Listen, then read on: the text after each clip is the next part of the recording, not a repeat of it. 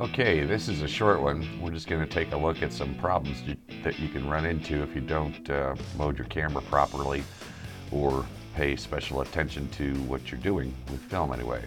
This is what happens when we get a lost loop.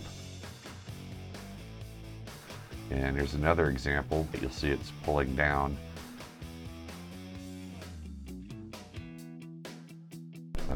Right here we've got a light leak on the right hand side. Here's a case where the loop got lost because the mag jammed. It's coming up, and that's what you get if you're not paying attention. This is an example of a non-synchronous motor from a Bolex. And here, somebody was standing in front of the camera flagging it, and then they moved, and there was the wrong size filter in, and you'll see that the exposure is changing in shot, which is near impossible to correct in post. You should always put chips on the front of every roll so that you can get your color correction set up at Telecine easily.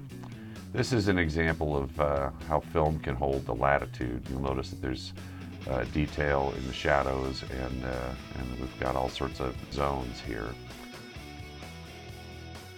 This is an example of a flare. If you see the sun in front of you, there's a good chance you need a flag. In this case, it was purposeful. And you'll notice that the flare goes away when the lens gets down below the flag there.